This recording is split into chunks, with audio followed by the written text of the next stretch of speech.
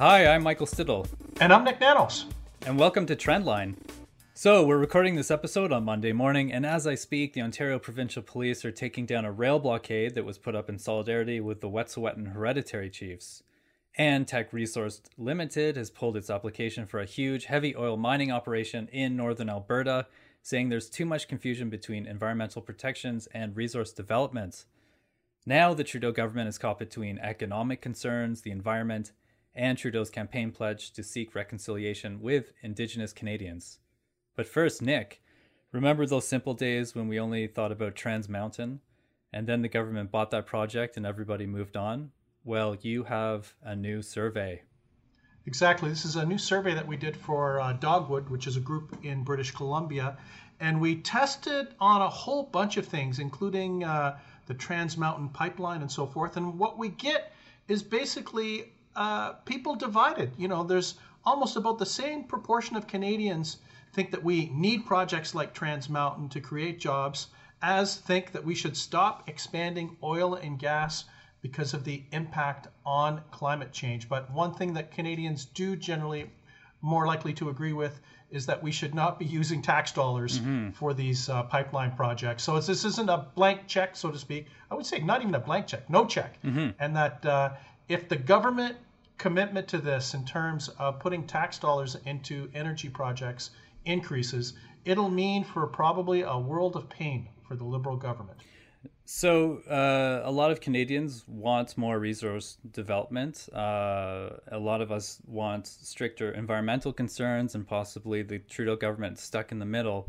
But what your survey is saying is that nobody's really willing to risk taxpayer money to fund these projects. Exactly. That the whole concept of using taxpayer money to invest in pipelines makes a significant proportion of Canadians uncomfortable. And if that price tag increases, it'll probably lead to even more of a political risk for the Trudeau Liberal government. Now, according to your survey, were the numbers more or less the same across the country, or were there any differences between the provinces?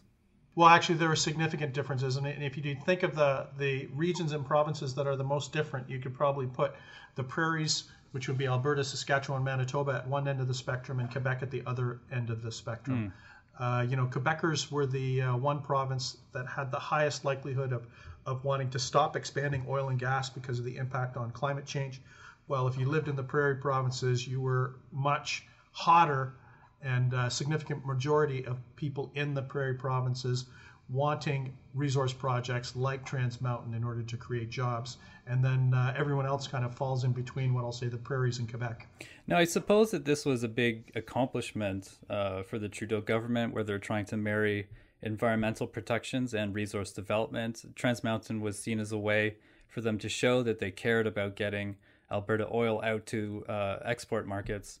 But now we've run into a huge problem with the Coastal GasLink LNG pipeline going through Wet'suwet'en territory, and Trudeau's sort of caught in the middle. What does this say essentially about the difficulties facing his government? Yeah, you know, if you think of this as a political cocktail with, first of all, the two primary ingredients at the beginning being what I'll say jobs and resource development and Canada's environmental aspirations. Think of that cocktail. And now let's add Indigenous rights and reconciliation with Indigenous peoples.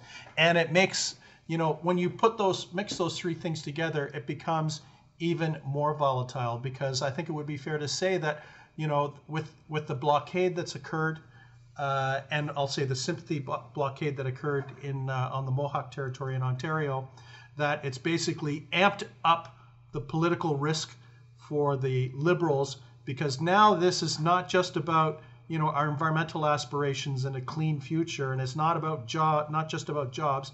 It's also put a spotlight on whether the government has made or not made headway on reconciliation with Indigenous peoples and how Indigenous peoples are engaging on energy projects. Now, Trudeau's strategy at the start was to try and calm the situation down, recognize, you know, that the Wet'suwet'en territory is unceded territory, and he got a lot of criticism from outgoing Conservative leader Andrew Scheer about not moving in right away and trying to take down these barricades? We have ideologically motivated protesters and activists who have, in many cases, have no connection at all with the First Nations community. And they are threatening the jobs of thousands. We're hearing from the union representing railway workers that up to 6,000 railway workers could face layoffs. Hey, these protesters, these activists, may have the luxury of spending days at a time on a blockade, but they need to check their privilege. They need to check their privilege and let people whose job depends on the railway system, and small business, farmers, do their jobs. So, Nick, what do you think about Andrew Scheer's strategy in this? Well, I think Andrew Scheer's strategy is consistent with the Conservatives on a lot of issues. You know, what the Conservatives are focused on is rule of law and order and you know, the economy. And for the Conservatives, you know, it's not a big surprise that they want to see the barricades come down quickly. They want the authorities to intervene as quickly as possible in order to restore the movement of goods. But you know, the thing is that this is more. It is a law and order issue for sure, but it's more than that. And I think you know, this is where, you know, it was pretty clear, at least, that the law enforcement was not hot in terms of their opinion to go in quick and fast in order to take down the barricade, and that you know, where we're at a point right now, at least, where the Conservatives, the Liberals at least, have given a little bit of a breathing room before kind of escalating things. But now we're moving into a new phase because, you know, just last week the Prime Minister said that the barricades have to come down. And although technically the Prime Minister and the Liberal government do not direct law enforcement, I don't know what else the Prime Minister needs to say to send a message to law enforcement to say he would be okay with being more proactive. Earlier today, I once again convened a meeting with the Incident Response Group to address the blockades. And here's the reality. Every attempt at dialogue has been made, but discussions have not been productive. We can't have dialogue when only one party is coming to the table. For this reason, we have no choice but to stop making the same overtures. Of course, we will never close the door on dialogue, and our hand remains extended should someone want to reach for it. In fact, Ministers Miller and Bennett just got off a call with the Wet'suwet'en Hereditary Chief just minutes ago. But the fact remains. The barricades must now come down. And we've also had this situation in Ontario where it was members of the Mohawk First Nation and in Belleville, Ontario, setting up their own blockade, as I said at the start of the show, in solidarity with the Wet'suwet'en Hereditary Chiefs. But that's I believe that area is run by the Ontario Provincial Police, so that was a provincial matter from Ontario Premier Doug Ford, and he's been strangely silent on this. Well, yeah, because for Doug Ford, he's allowed the federal government to take all the heat for this. You know, the fact of the matter is that it's the RCMP in Alberta and British Columbia and the Ontario Provincial Police in Ontario that are the fundamental leads in terms of the enforcement of the rule of law. And the provincial governments are a big stakeholder, not just in terms of resource development, but also in maintaining law and order. But I think they've been clever in letting Justin Trudeau and the federal Liberal government take all the law and order heat, when the reality is that the provinces also have a major role to play in terms of the tone, direction, and enforcement of the law. Finally, Nick, I just want to get into this Teck Resources statement. So they were going to operate a huge mining operation for heavy oil in northern Alberta. It was going to allegedly bring billions of dollars into the Canadian economy. That's what they said, as long as the price of oil remained reasonably high. When they pulled out, they were citing confusion between Canada's environmental regulations and its resource development policy. And interestingly, in their statement, they said, we are strong supporters of Canada's action on carbon pricing and other climate policies, such as legislated caps for oil sands emissions. So it's almost like perhaps some of the provinces fighting against carbon pricing may have been an issue for them, causing more confusion. Does that make sense? I think it makes 100% sense. And, what we do know is that the private sector likes stability and certainty in terms of the rules of the game and their ability to make investment decisions. And I think it doesn't take a Wall Street expert to realize that the environment right now, the environment for resource development in Canada is very uncertain because of all of these competing interests.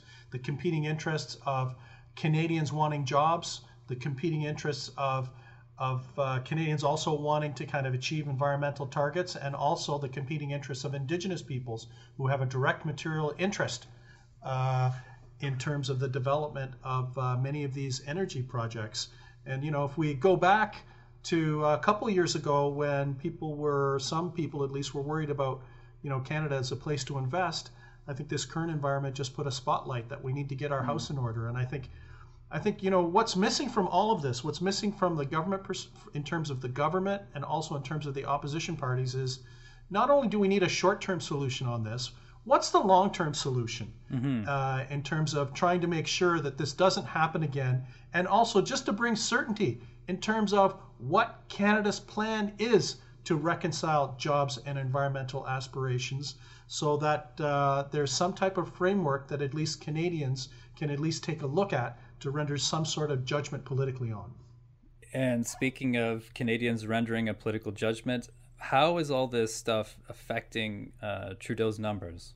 Well, it's not that great. In the latest Nanos tracking that we're just releasing this week, we have the Conservatives mathematically ahead of the Liberals. We have the Conservatives at 36%, Liberals at 33%, NDP 15%, Bloc at 7%. And the Liberals are taking a hit in the province of Quebec, where right now the Bloc is on the upswing, and the Conservatives are even doing it better in the province of Quebec. And right now the two regions that are good for the Liberals, basically Ontario and Atlantic Canada.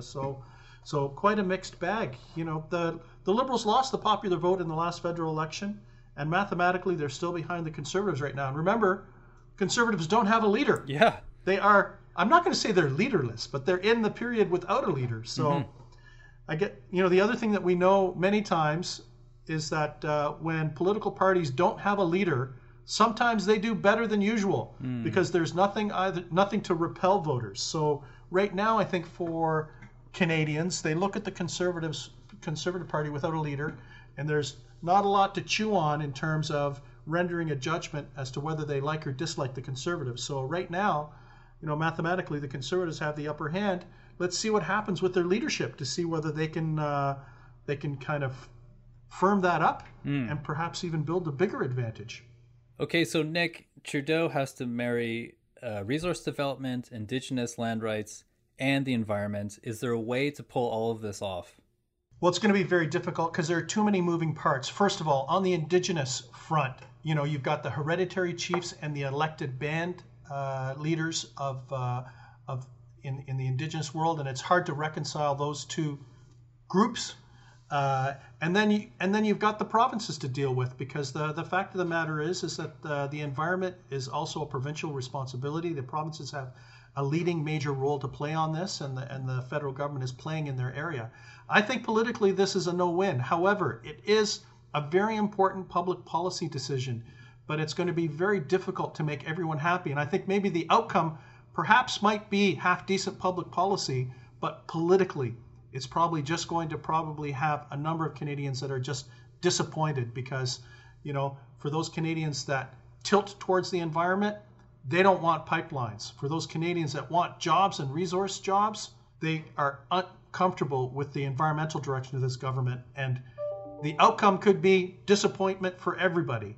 Now, Nick, I don't believe you can really see into the future, but considering all this stuff that's going on and what the Liberal government has to do, is there any negative headlines you can see coming up, or what's your forecast? Well, if I was to put one thing on the table as a potential prediction or something to put a spotlight on, it will be the budget. Everyone today has been talking about, the blockade and the disruption on the economy. One thing we have to realize is right now, the statisticians over at Finance are crunching the numbers on the federal budget. And I'm sure the coronavirus, and also the blockade now have them re-crunching their numbers in terms of government revenue and their projections on the economy. So perhaps I think the one prediction that we should have is expect the Minister of Finance to say something along the lines of, yes, the fundamentals are strong, because the Minister of Finance always says that. But then to say, however, there are two major events that were unpredicted that occurred in January 2020 that have a material impact on our forward look on the economy. Those are the coronavirus and also the blockade, which has disrupted the Canadian economy. And that maybe we'll have to do, it'll be an interesting thing. I'll predict that that'll be on the agenda. Now, whether the Liberals do belt tightening or just expand the deficit, different story. Well, there you go. That's Nick's future prediction. And Nick, what's your big takeaway for this episode? My big takeaway is risk the Liberals. That, it's like everything. The blockade cannot come down too fast. People will be unhappy regardless of the outcome. And it'll be interesting to see whether this has a material impact on support for the Liberals or whether they still continue to kind of cruise along. Great. And Nick, where can we find you? You can find me on Twitter at Nick, N-I-K, Nanos, or on the web at www.nanos.co. And I'm also on Twitter at Michael Stittle. Plus, you can find more on all the surveys we've discussed in this episode on ctvnews.ca.